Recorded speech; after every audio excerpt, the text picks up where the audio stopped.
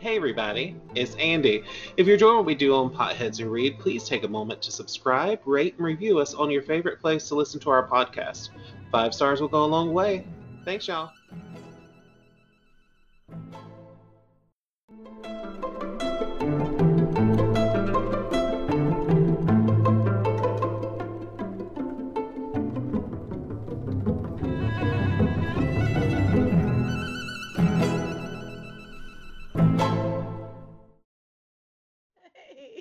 Hey everybody.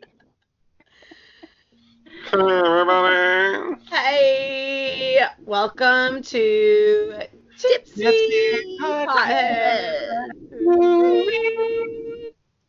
I feel like that was the most in sync all of us were without Out of being key. in tune or in harmony. Welcome everybody to our second episode of Tipsy Potheads. Is it the second?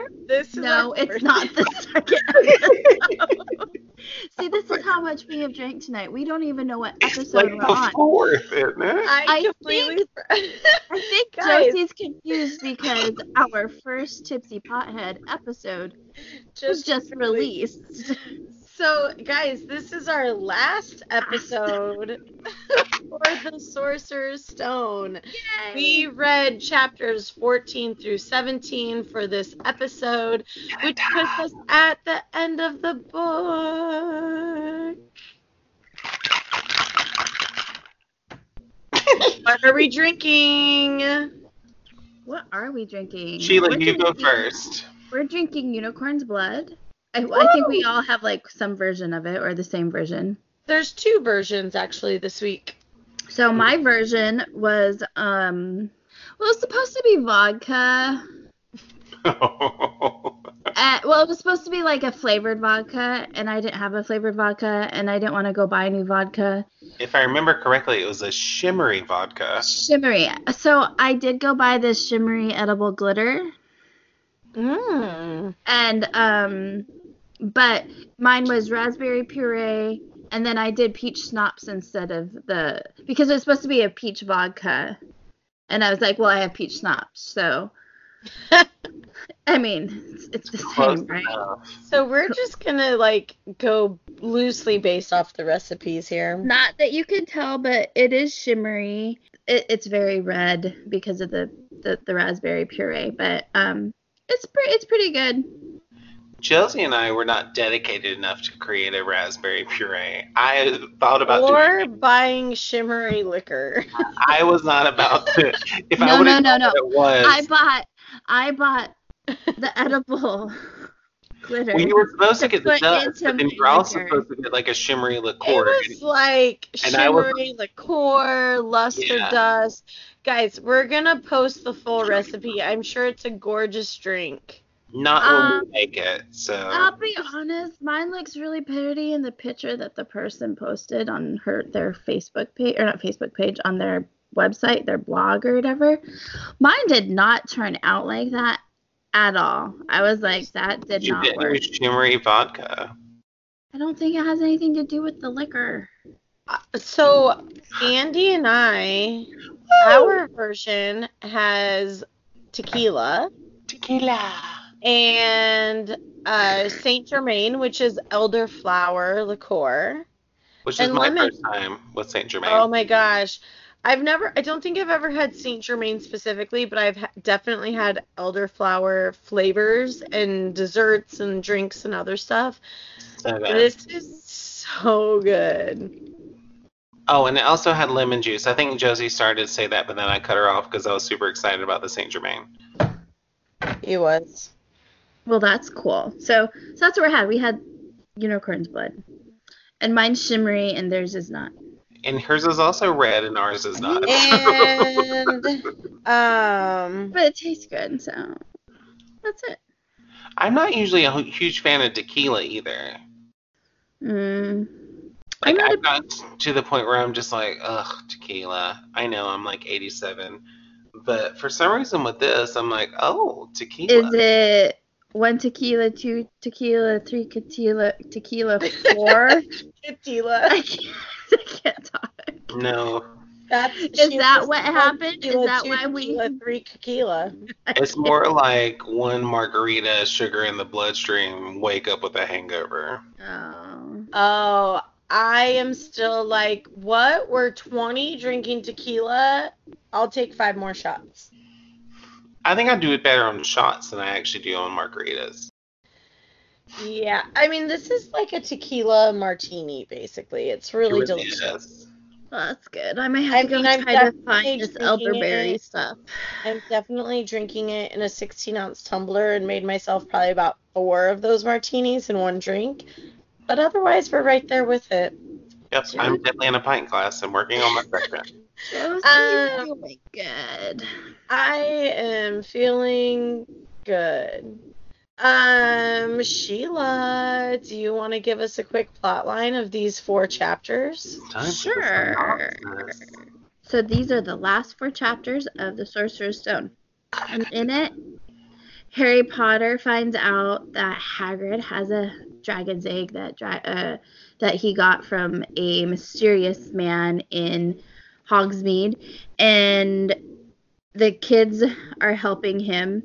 Malfoy finds out. Ron gets bit by Norbert and gets like some like dragon poison in him or something like that. And then they've made plans with Charlie. Charlie's friends are coming to save Norbert from Hagrid, which it's not horrible, but he's saving Hagrid. They're saving the dragon, put him with his kind, and then they get caught. They all get caught. Harry and Hermione and Neville make Gryffindor lose 150 points. Everybody's pissed off at them. So many points. And then they get detention, and detention is in the Forbidden Forest. And in the Forbidden Forest, they meet the centaurs, and they come across a dead unicorn, and that's when Harry like really kind of meets the first. Or not the first, meets Voldemort and Quirrell, but he doesn't know that's them. And then I just gave it away. You're doing great, sweetie. Keep it up. Spoilers. And then 21 years later, spoiler. 21 years later, the centaurs, or a centaur saves Harry from weird creepy creature that was drinking unicorn blood. And then the kids figure out that Hagrid got the dragon from a bad person who was trying to get the stone, and then they thought it was somebody different the whole time. They did. They thought it was Snape. It's always Snape. But Snape does not make it like easy to not think it's not him. And then they decide to go save the stone themselves, and they do, and then Harry comes face to face with Voldemort on the back of Quirrell's head, and he smells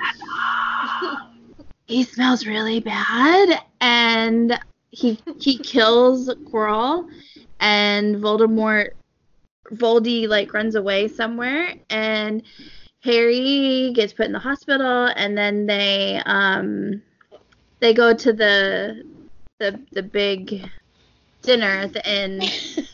Sorry. Nailing it.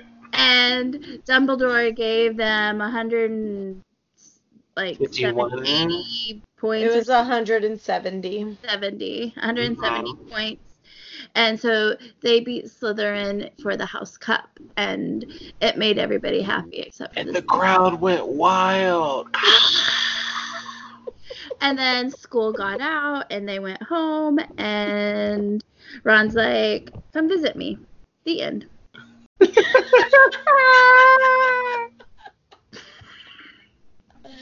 I think my favorite part of your not so quick plot line was when you're like, they found out about the stone, and then they did it themselves. That was. And then Ron said, "Come visit me." And the end. The end. The entire series is over. Harry Potter ruled. It is. It's Okay, Andy, the first timer. What? What were your impressions now that you finished the first book? What were your first impressions of these First of 4 all, chapters in the book? Can we hopefully insert fake applause here? I finished a book. Yay! We don't need to insert fake applause. Oh, here. I wish y'all could see Josie clapping. It looks like she's training so hard. It's really hard to clap for you. I didn't have a problem with it. This was like my 25th book this year, so. Well, I mean, it's like my 5th. Hey, But you're I'm proud of you. I'm way proud of you. it's 500 times more than any year previous. But no, I would say that it was just kind of interesting because like kind of watching it unfold again. Have I seen this movie? I know people who are listening to this are like, if you ask this one more time, I know. I truthfully don't know, and I won't know until later this weekend when we actually watch it. And I'm like, okay, so the story with the whole dragon thing, that's kind of cool. Of course, Malfoy. I swear to you, like, I didn't like Malfoy before, but I was like, maybe he's misunderstood. Reading this book, I'm like, he's not misunderstood. He's an asshole. So he's a punk kid. He is. Yeah, so like that's going forward, and then so it's just kind of fun to watch all of that. Again, I just enjoy McGonagall is one of my favorite characters, just because I love Maggie Smith from the movie. And so like anytime McGonagall's more in the book, I'm like, Maggie Smith is here. And so I'm just kind of enjoying that. Yeah. But it's just kind of interesting. I love the different series and all the different things they had to go through to get the Sorcerer's Stone. Like the fact that Dumbledore set him up to be the one to actually understand how to get it. It's not even that though. It's not just like 2 professors setting forward a trap. You see all of the professors. Yeah. Because you see not only Fluffy, you see the charms, you see the potion, you see the Professor Sprout, you see that big chess set. And that was McGonagall. So you see something from Hagrid, McGonagall, Flickwit, Sprout. This is not in the right order, so don't come at me, people. Snape and Quirrell. Like and Dumbledore. So you have 8 things that they have to go through. Yeah. Well, and there was also the brooms. Like, I know that's just riding a broom and everybody, but do you know what I mean? Like, well, no, that was Flickwit because he charmed I know that, but like, I wonder, do all wizards fly well? No. I mean, Hermione answered that very distinctly. Hermione couldn't even call the broom, remember? Right. So maybe that was a little Madam Hooch. Just a little nod to her. I always felt like Hooch and Flitwick always worked on that room together. Mm-hmm.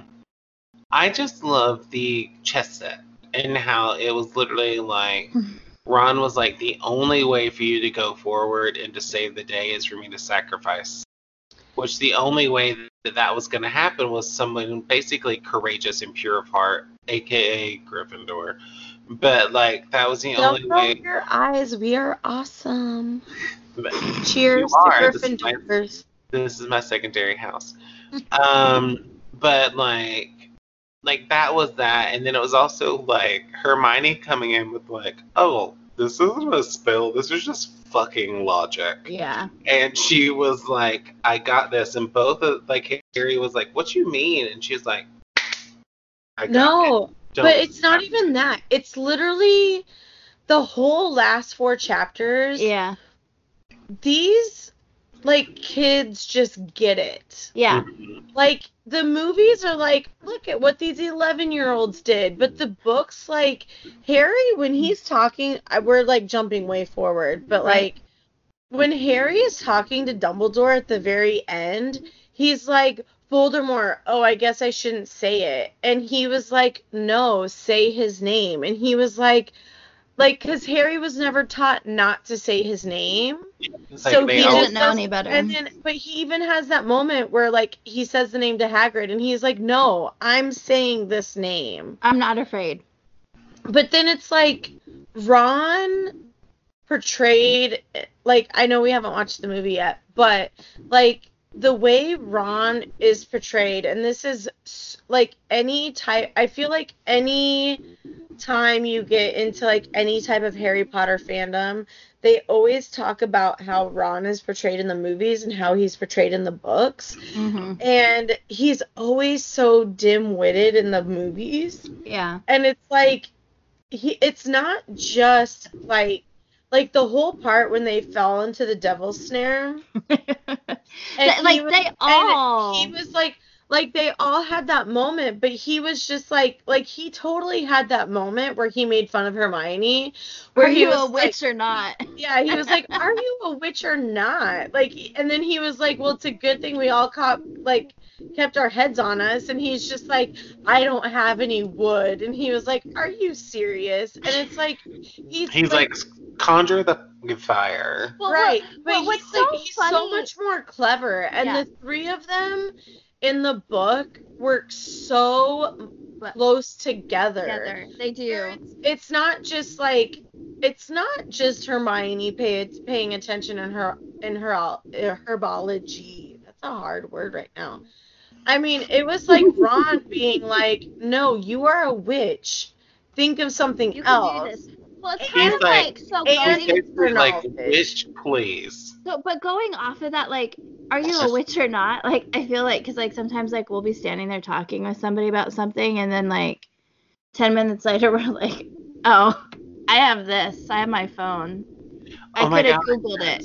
Do you know Yeah. what I mean? Yeah, Like, questioning, like, what is this? What is that? Oh yeah, what is this? and then you're I- like, oh, I have it at the tip of my fingers. Like, I just kind of laughed at that because, Mhm. like, that's kind of like what we do with our phones sometimes. But yeah, I agree. The kids, each one of them, it wasn't just Hermione. She said she started saying the thing, and then he's like, light a fire. Like, Harry said, light a fire, and then Ron's like, are you a witch or not? So, like, all three of them got through that. Yeah, because she immediately went back to her Muggle self, where she's like, Right. I don't have any wood, and he was like, are you a witch or not? He's Right. like, you can know how to conjure do a this. fiver. You caught Snape on fire, little girl. Right, but it's like the three of them work together so Right. much in the books. Mm-hmm. I mean, even when Harry puts together, so like going back to like chapter 14 that starts this series, when they're talking about the dragon, it's like the three of them are like, how did he get this? And the three of them are piecing it all together. Like, what can we do to help him? And it's the three, like, it's not Ron and Harry who are like, my brother, like, it's like the Hermione is a part of all of that. Like, all of them are together in it.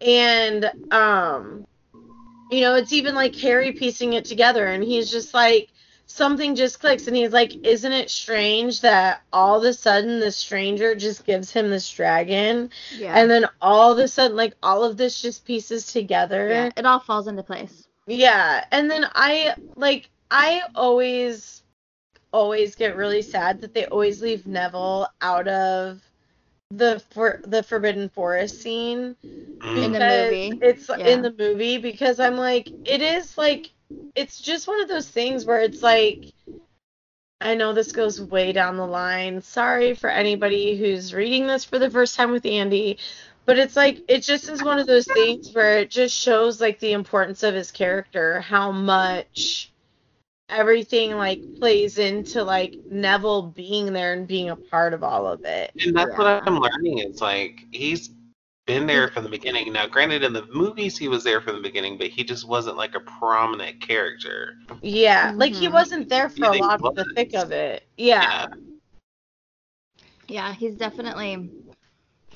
Like, he was a tertiary character, but at the same time, like, he was like, guys, like, he would show up at pivotal moments to remind them of who they were. Right. Yeah. You know what always made me mad about, like, kind of the situation with Neville, especially, like, at the end when Dumbledore is giving out all the points. Like, He only got he's 10. like, he only got 10 for like standing up to his friends. That's fucking hard sometimes. Could you 10 imagine points? standing up to the three of them? And I mean, especially, like, it's not just, okay, if you really think about that, it's not just standing up to your friends. He is standing up to his friends who taught him how to stand up to people.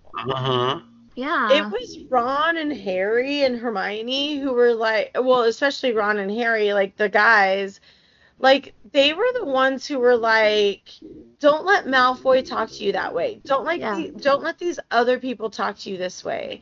And like, because if you remember in the last set of chapters, I believe it was the Gryffindor match in Quidditch. They got in the fight where they got into the fight, and it was Ron being like, "No, Neville, stick up for yourself." And so he's literally standing up to the people who taught him to stand up for himself. Yeah, and that's so hard. And like, so that in the book and the movie, it's always made me irritated. Like, he should always have more points. But whatever. I know. I've always felt that from the beginning, but at the exact same time, I just love how excited he is at winning 10 points.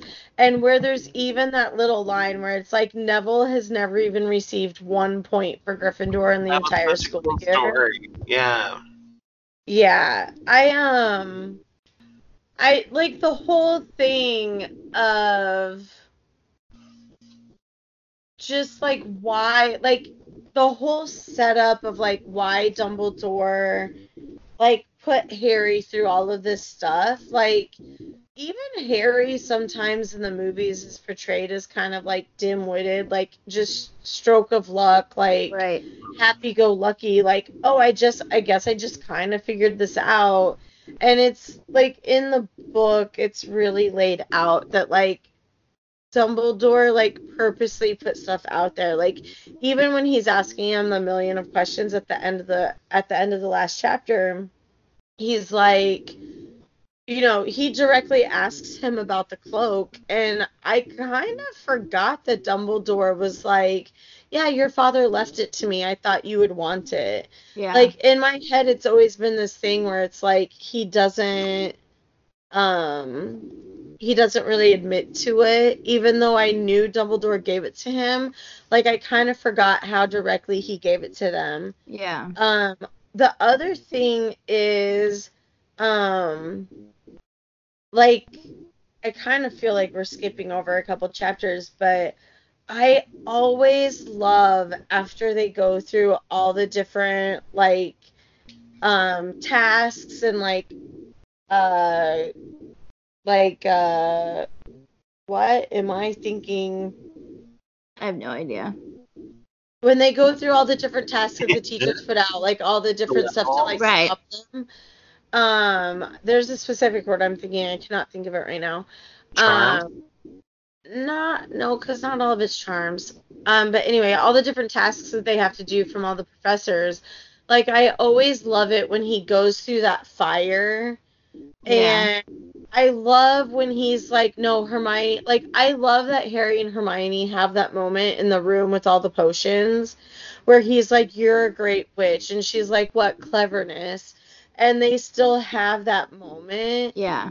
But it's like, there's something that I love that it's literally, because like in the movie, it's overrun when they have that moment. And there's something that I love when it's just the two of them. You trust her in that room. Yeah. And it's like, you can just see in like a short year how much they've just like really learned and grown into each other's family. But there's like something that I just love about that moment. And then they both just kind of like walk into the fire. And even like after, I mean, I've literally probably read this book a dozen times at least, the first one. Or one.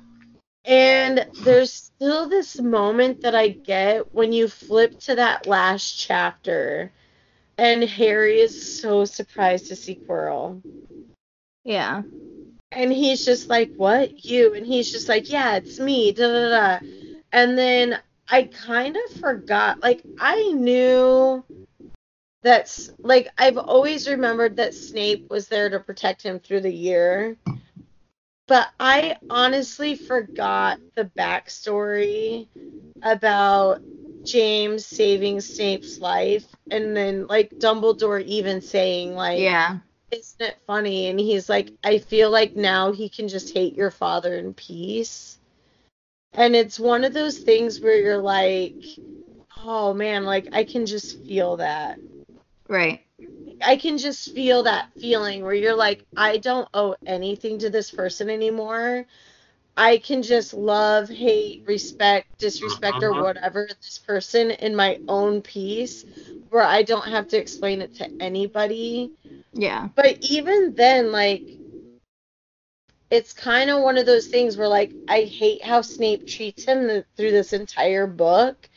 But then at the exact same time, it's like this entire time, like, you literally, it's like such an unbiased, not unbiased, it's a very biased point of view of this character, where you always are like, Snape sucks, he's the worst, he's a jerk, like, F Snape, like, whatever. And then you're just like, you get this, like, you get that because Harry, Ron, and Hermione are that way. And you see how he treats Neville, and, like, you're like, this is an adult treating children like shit. And you're like, dude, fuck this guy. Like, Right. why, like, who even, like, cares about this? But then you see that, and then you're just like, at the same time, as an adult, I'm like, there's people that are from my teens or like my early 20s that I'm like, dude, fuck that guy. I never want to see that person again. Same. But if I saw their children, I wouldn't be rude to their children. Right. You're not mean to the kids. But I wouldn't want to be like, hey, let's like be BFFs. I want to like sit and like help you through stuff, you know? Yeah. So it's just like really interesting to kind of like see it all from that perspective. I feel like I've been talking a lot. You guys talk. So, I felt like maybe I've realized it like in the past, but I always forget like how much foreshadowing there is in this first book, especially these last chapters, but like during the Forbidden Forest chapter, like Flitch was like he's like, I bet you'll think twice about breaking school rules again. And what do they always do? They always break the school rules. I know. One of my, I mean, it's not in this book, but one of my favorite quotes is always with McGonagall when she's like, why is it always you three? You three. Right. And then, but like. I knew that one. You knew that one? Ferenz, the centaur, like, he, you know, there was foreshadowing, and was he foreshadowing just this part of the story, you know, book one, or was he foreshadowing from till the very yeah. And then what was the other one another thing that I saw the foreshadowing in, kind of? What was it? Well, I guess well, here's my question. So you remember when Ferenz was like talking to Harry about how pure and innocent like and magical the unicorns are, and to like hurt and kill one that's like you've cursed yourself, and to drink their blood you've cursed yourself. You're like pure evil, essentially. Well, right, but like, so does drinking the blood curse you? And so has Voldemort and Quirrell cursed themselves? I guess more Quirrell. More than they already are? Well, I feel like going on the basis of foreshadowing, you don't know really what book 6 or 7 are about yet. I feel like he's probably referencing Quirrell more than Voldemort. But at the time, you don't even know that it's Quirrell. So right. You're like, you just know that whoever's doing this is cursed. Evil.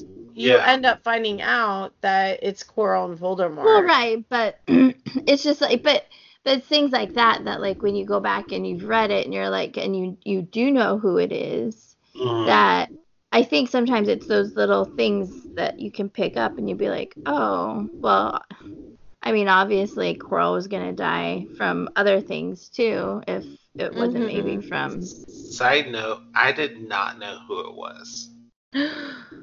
Yeah, that's why I'm like. Did you watch movie 1? Oh no. He's still very unsure of this, Josie. Have you not heard this I'm question? really excited asked to by watch him? movie 1 with you now. No. I'm like, did I? Honestly, no, Sheila, you're absolutely right. It's kind of like, so Sheila and I rereading the books, knowing what we know, seeing the foreshadowing. I knew it was the guy with the turban. I just didn't know Coral was the one with the turban. Sorry, this is the alcohol that caused me to break into your conversation. You're welcome. No, it's okay. I wasn't trying to be profound or anything.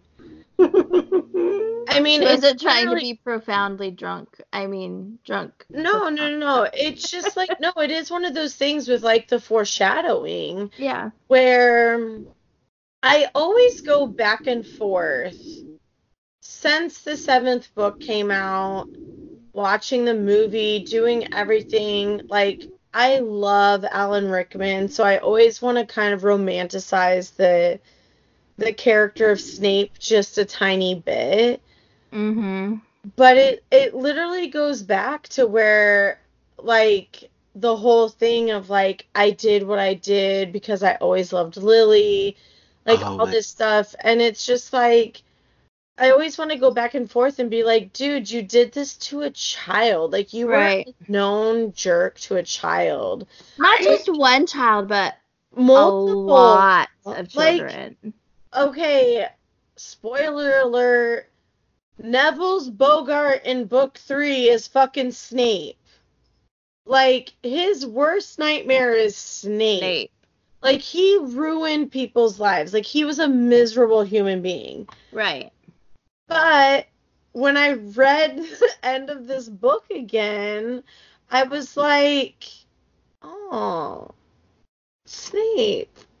I wasn't. Really just trying to help him. I wasn't. I'm like, I seriously always go back and forth. I always just kind of am like, dude, you were knowingly a jerk to these kids. Right. And you literally made their lives miserable just because you knew you could. Mm-hmm. But then there's always just this moment where it's like, but I know people who hold on to anger like that. Yes. Who are good people. But they just can't let go of that shit in their life. I am sitting right here. I'm Stop not talking about Andy. Andy, if I was talking about you, I'd be like, Andy, let go of your shit. just let it go. No, but it's like, but I do, like, I know people who, maybe not all aspects of their life, but in like some aspects of their life, I'm like, dude, you just gotta let this shit go at some point. Yeah. Mm-hmm. But so since we're talking about Snape, and I know we're gonna watch the movie, and we're gonna talk about it, but Alan Rickman is just like the perfect Snape, because like when we were reading this, I was like, I could hear him saying all the, you know, in his like nasally tone, like, Potter, what are you doing? You know, like. No. It's so, people, go look on our Instagram page. I posted something a couple weeks ago where it literally was like, movie Harry Potter, book Harry Potter, movie Ron, book Ron, movie Hermione, book Hermione. And then it was like movie and book Snape, and both of them were Alan Rickman. Yeah. It's so funny. And no, it's true. He literally is Snape. He is. He did a fabulous job. And I'd say McGonagall was just Maggie was perfect for her spot too. So I mean, they did some really great casting, but he's always, whenever I read, like, I hear his voice saying the parts in the book. So yeah, definitely. I do want to give a shout out to Hermione. Yeah. Sorry, a shout out. I'm sorry. I I don't know why I think it's so funny. I'm sorry. Like she's a real person. I'm gonna I shout out. I'm shouting out the character Hermione. Okay. If you listened to our very first episode of Tipsy Potheads, you all know I went through my identity crisis of becoming Ravenclaw to Gryffindor. I loved how Hermione set these guys straight for their exams and put them on schedules and like color coded their like studying and all of this stuff. And at the end of it, Harry even was like, I completely forgot we even took these exams because I almost died. Right. And he was like, but Hermione helped me through because I passed because of Hermione. I just love it's just like one of those Raise your glass to Hermione. Cheers to Hermione. No, it's just one of those things where it's like, it just goes back to the whole thing of like, even when they went through all their challenges and tasks to get into the chambers for the stone, where these three kids, like when they made the commitment that they were friends, like it just extended to every possible facet of their lives, where Hermione was like, I'm not going to let you fail out of school. Right. And it even goes, so the three of us were talking last night on it, like before or after one of the other episodes, and Andy made this comment where he's like, yeah, you know, like Ginny at the end of the book, and Sheila and I were like, what? Ginny's at the end of the book? And then we both had to admit to Andy that we hadn't actually finished the book yet, and he had. And he even was like, maybe Ginny wasn't in the end of the book. And when I was reading it, I was like, oh my god, she totally is. No, I mean, I knew she... But it's like, I knew that there was a whole scene at the end of the book at this train station. I just forgot how extended it was. But they even make this line in there where Hermione is like, dude, this is the family you have to go home with. Like, they literally in the line. I'm going to find it. They were like, Hermione was like disgusted with Uncle Vernon. Yeah, she's like, hope you have a good holiday, said Hermione, looking uncertainly after Uncle Vernon, shocked that anybody could be so unpleasant. Like, he's probably doing his little sneer. Yeah, like, they literally just committed themselves so fully to each other at a young age, which is hard to do at any age. Well, we all know what happens in the second book. No, we don't. Andy doesn't. Ron and Fred and George, they come save Harry. I'm right here, and I do not know what you're talking about. Spoiler alert, Andy does not remember if he's watched any movies. All of this liquor, I won't remember what you said. No, but it's just like one of those things, like, I mean, the three of us have had discussions in other books where we have anxieties Eric? to, like, commit ourselves to other people. And, like, Sheila and I told a story in our Potheads in Training episode that's going to be coming out next month. Or I guess this month, because it'll be in October. Anyway, like, we've talked about how we, like, had these anxieties of, like, oh my gosh, I wanted to come talk to you, but I was afraid that this was going to happen. And, like, these three at the age of 11 committed themselves to be like, we had this experience with a troll, and that will forever bond us. And they literally just went with it and rolled with it. And they did not turn back. And it just shows through every aspect of everything they do all the way through the end of this first book. And scene. Can I also just say I forgot how much I loved Peeves and hated Peeves. I was like, there's nobody named Peas. Peeves. Like, I Yeah. hate his character in this book, but at the same time, I'm like, I just love this poltergeist. Like, Yeah. he is such a fool. Such a troublemaker. He was a new character for me. Yeah. Again, if I hadn't watched the book movie, I don't know. He's one. He's probably one of the most missed characters in Harry Potter fandom in the Yeah. movies. Because I'm like, man, they really talk to these ghosts inside of inside the book, and I was like, Oh, just wait till you get to the nearly headless Nick headhunt. There's like a whole scene, and I think it's the next one. spoilers. I think you're right. I believe it is the next one. Yeah, no, there's like, I mean, I love how Harry tricks Peeves at the end, saying he's the Bloody Baron. The Bloody Baron wants to be invisible. Leave me alone. Yeah. Like, I love how Peeves just pops up. I love how he just... Like around all the time. Yeah. Well, there's a part later on, Andy, where a teacher has a very good moment with Peeves. And it's I don't know, like it's things from like some of those little things that I really wish that they would have put into the movies. Yeah. Peeves is definitely one of the most missed characters, I feel. Yeah. How did you guys feel about the whole chapter with like the Forbidden Forest? Well, I guess you guys, I mean like Andy.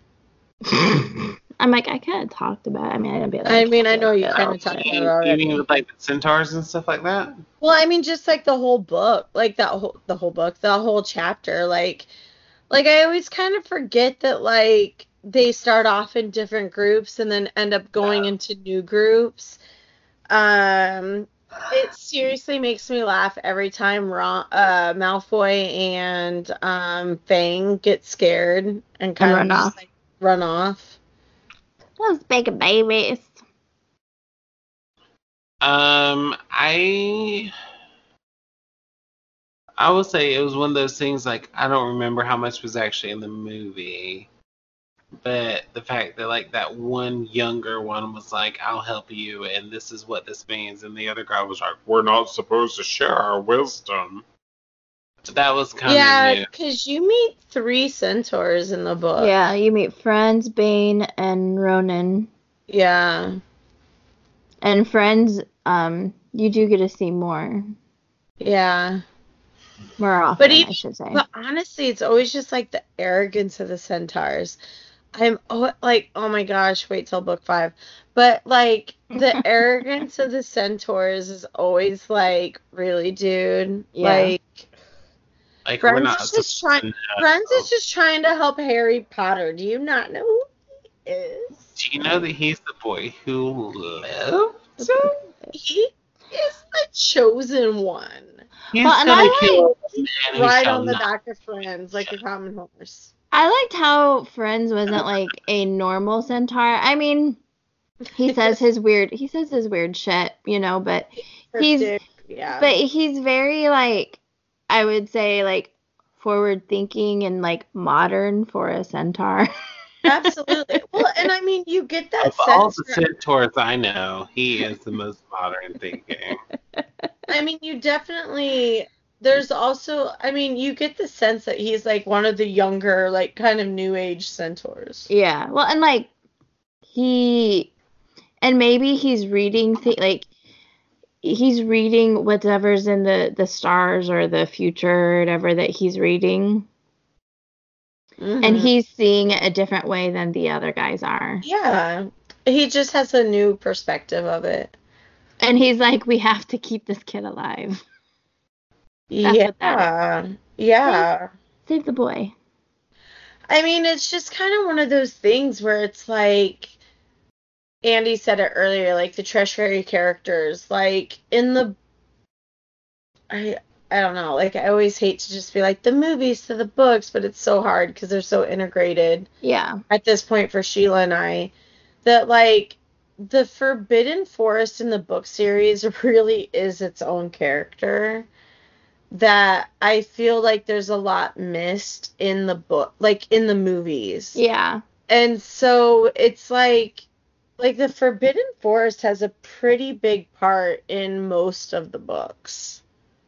Mm-hmm. Yeah. And this is seriously just like such an introduction of like what's even in the Forbidden Forest. Well, and there's like foreshadowing about that too, because like Malfoy, I think it was Malfoy's like, I was told there's werewolves in the forest, and Hagrid's like, that's the least of your worries. And it's like, Yeah. oh, werewolf, what happens in a couple books, you know, like, because the only werewolf that they really ever had on the grounds was Lupin. Yeah, obviously. I mean, until like Greyback came and like came in with the Death Eaters, but spoiler. Yeah. Yeah. Am I right? Am I right? Yeah, I also I'd also like to take a moment to say that this drink that we're eating, the unicorn blood, with St. Germain's and tequila, is not only delicious, but fucking my shit up. And you're welcome, Pothead to read. Is it? Josie and Andy are very happy tonight. Yeah. It's where I needed to be. Oh, yeah. So I kind of touched on this before, but when Harry's talking to Dumbledore, I really like how even at the age of 11, Harry is sort of just so wise about like Dumbledore and Voldemort, like that whole situation. Like, I really do love and respect the conversation that Dumbledore and Harry had after the whole situation. And I absolutely love Dumbledore's line where he was like, of course, what happened in the chamber is only between you and Quirrell, but of course the whole everybody knows. Yeah. And even like later after Harry talks to Voldemort, not Voldemort, after he talks to Dumbledore about Voldemort. I was gonna say Voldemort or Dumbledore. Yeah, sorry. After he talks to them about Voldemort, like Harry and Ron come in, and they kind of tell like Hermione and Ron come in. What did I just say? Harry. This unicorn blood has got me, kids. It's got me tripping. Remember, kids, drink and talk responsibly.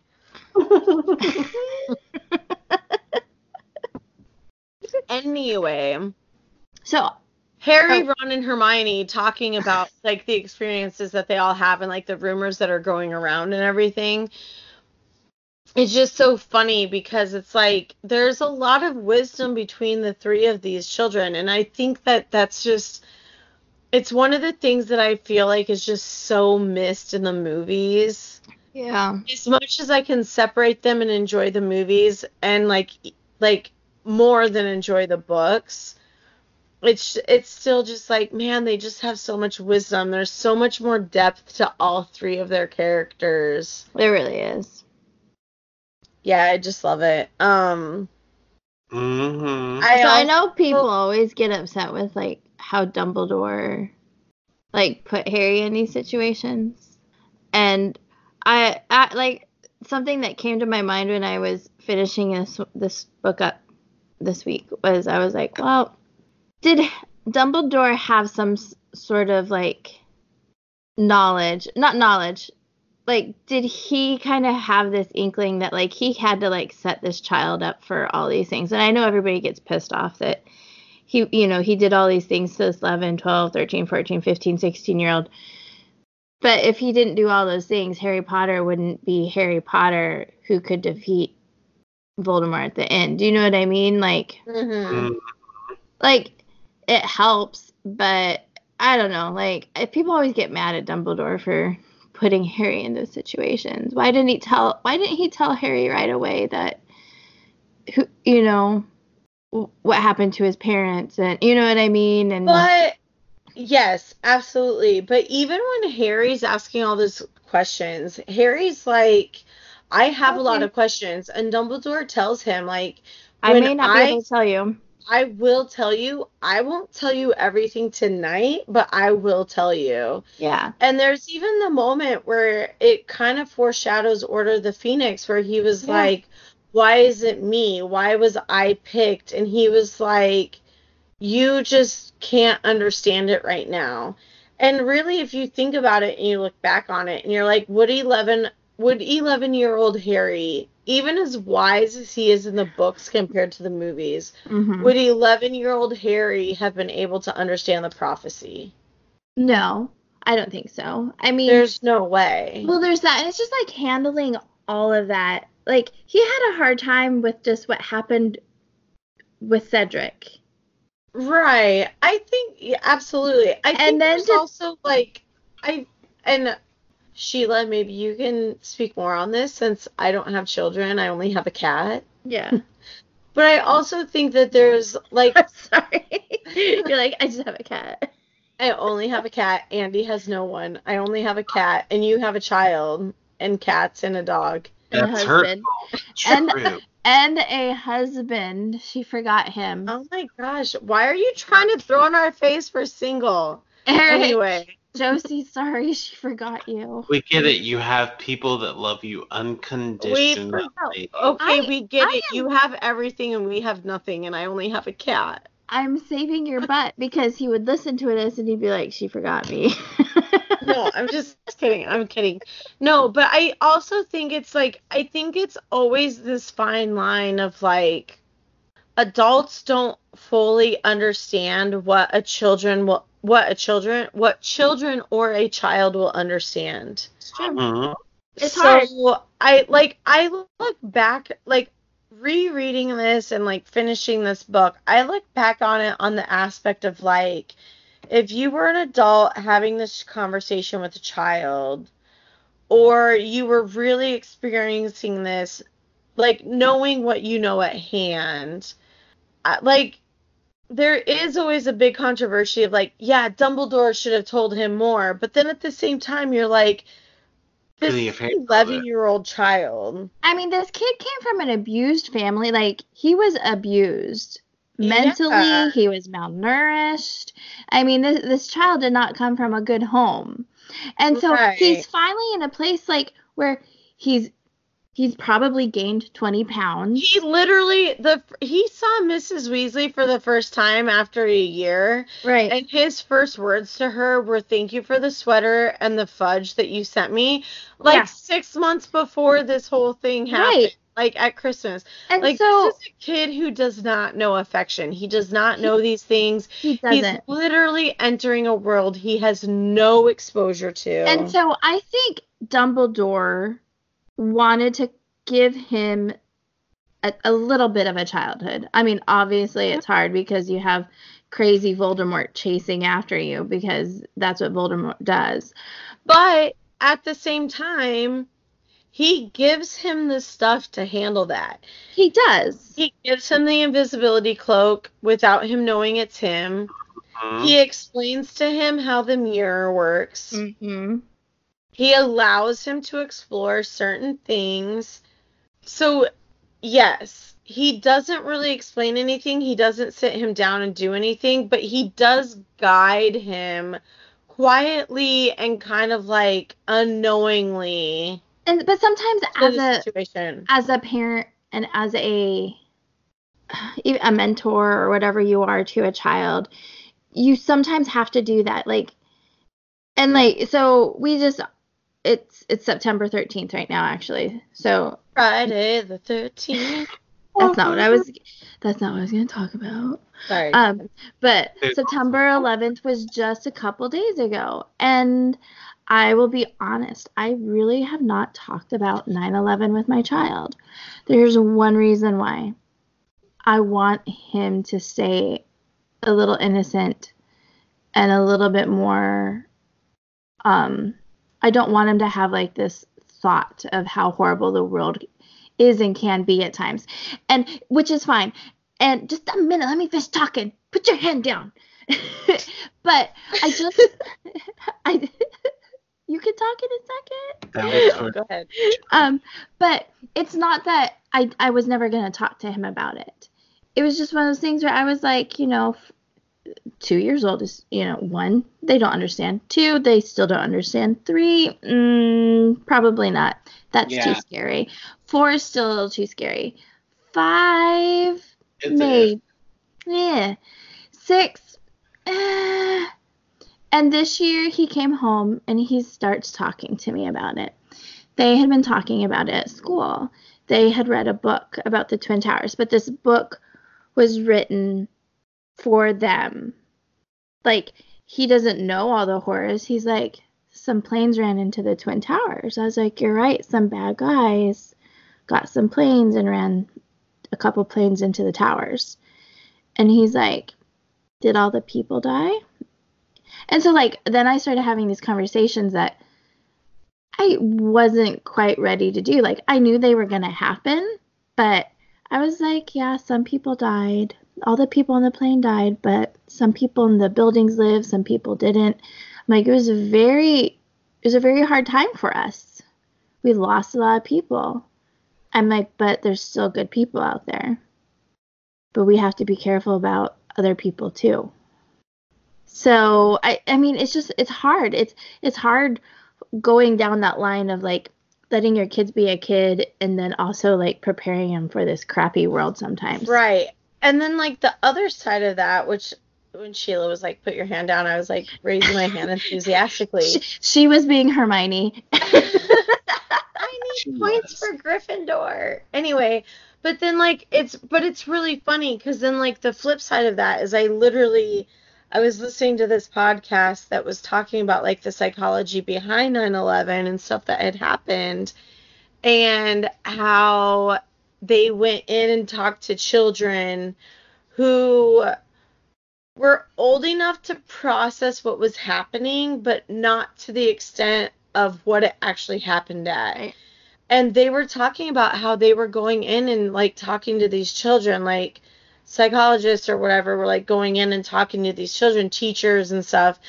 And it was like the children understood that something bad had happened. They understood that these planes crashed into these buildings and it was like major and it was on every television network and it played over and over and over again. Right. But it was really interesting because what they actually thought was they were in any other city in the world. They'd never lived in New York City, had never even been there. And in their head, they were like, no, I saw it on the news. It happened in my city.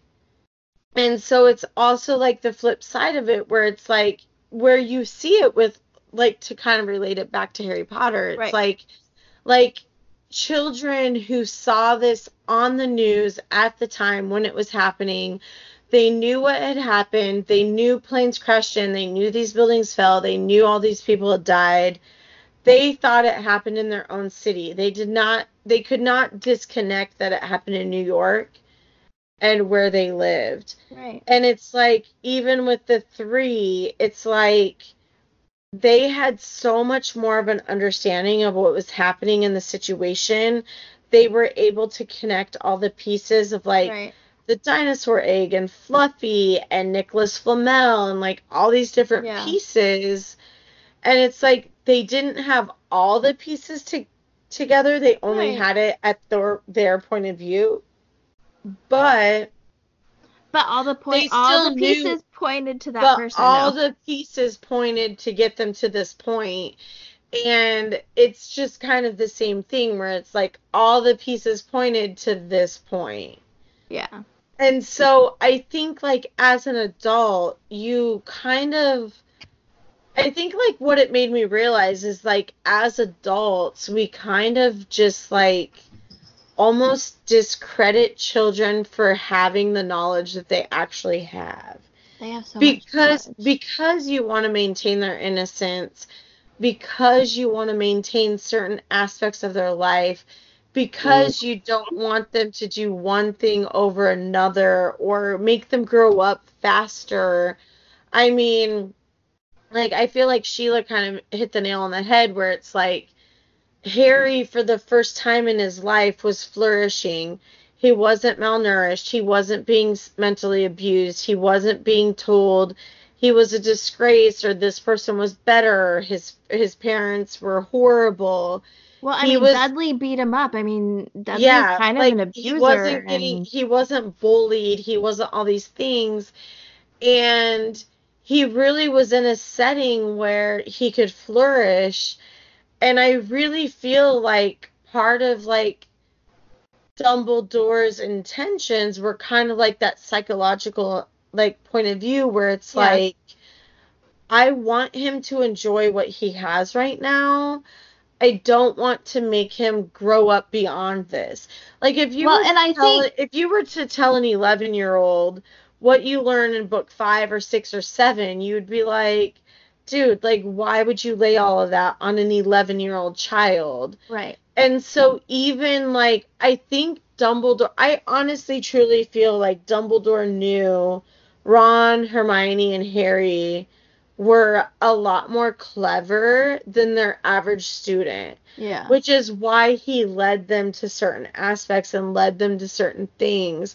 Because I think he kind of had that intuition as a mentor, as a teacher, as an adult, as, like, a guiding source. But I feel like at the same time, he was like, let these guys have their moment. Like, let them be children. I don't want to lay it all on them. Let me give them this chance. There's that. And then, like, I think, you know, he knew deep down that things were going to start to get worse again, you know? And, I mean, obviously he really did at the end of this book because Voldemort, you know, he's come back. We know he is for sure back. Mm-hmm. Mm-hmm. So, you know, he knows that this kind of youthful happiness for Harry isn't going to last much longer. Yeah. So I think it's okay to, like, let him just be a happy kid. Right. And I think he wants to give him that. Like, this is the first time he's really getting to enjoy life. He has friends. He has, like, a good thing going for him. He's good at Quidditch. Yeah. Yeah. I also just love the interaction that Mrs. Weasley had with Uncle Vernon at the very end. Yeah. Where she was like, oh, you must be Harry Potter's fan. Like, where they have that whole interaction. I just love how, like, from the very beginning, she just, like, gravitates to them. Yeah. Well, guys, I just love the first book so much. It looks so good. Sorry. Andy does not look that enthusiastic when he says that. And he's about to pass out, I think. This tequila, this unicorn blood has got him like... It's got him. That last one was a little too much. Yes. This just makes me super excited. I'm so excited for the next book. It'll be fun. So we're going to... I just feel like this reinvigorates my love for this whole series. Like, this first book, like, I just love it. I love it.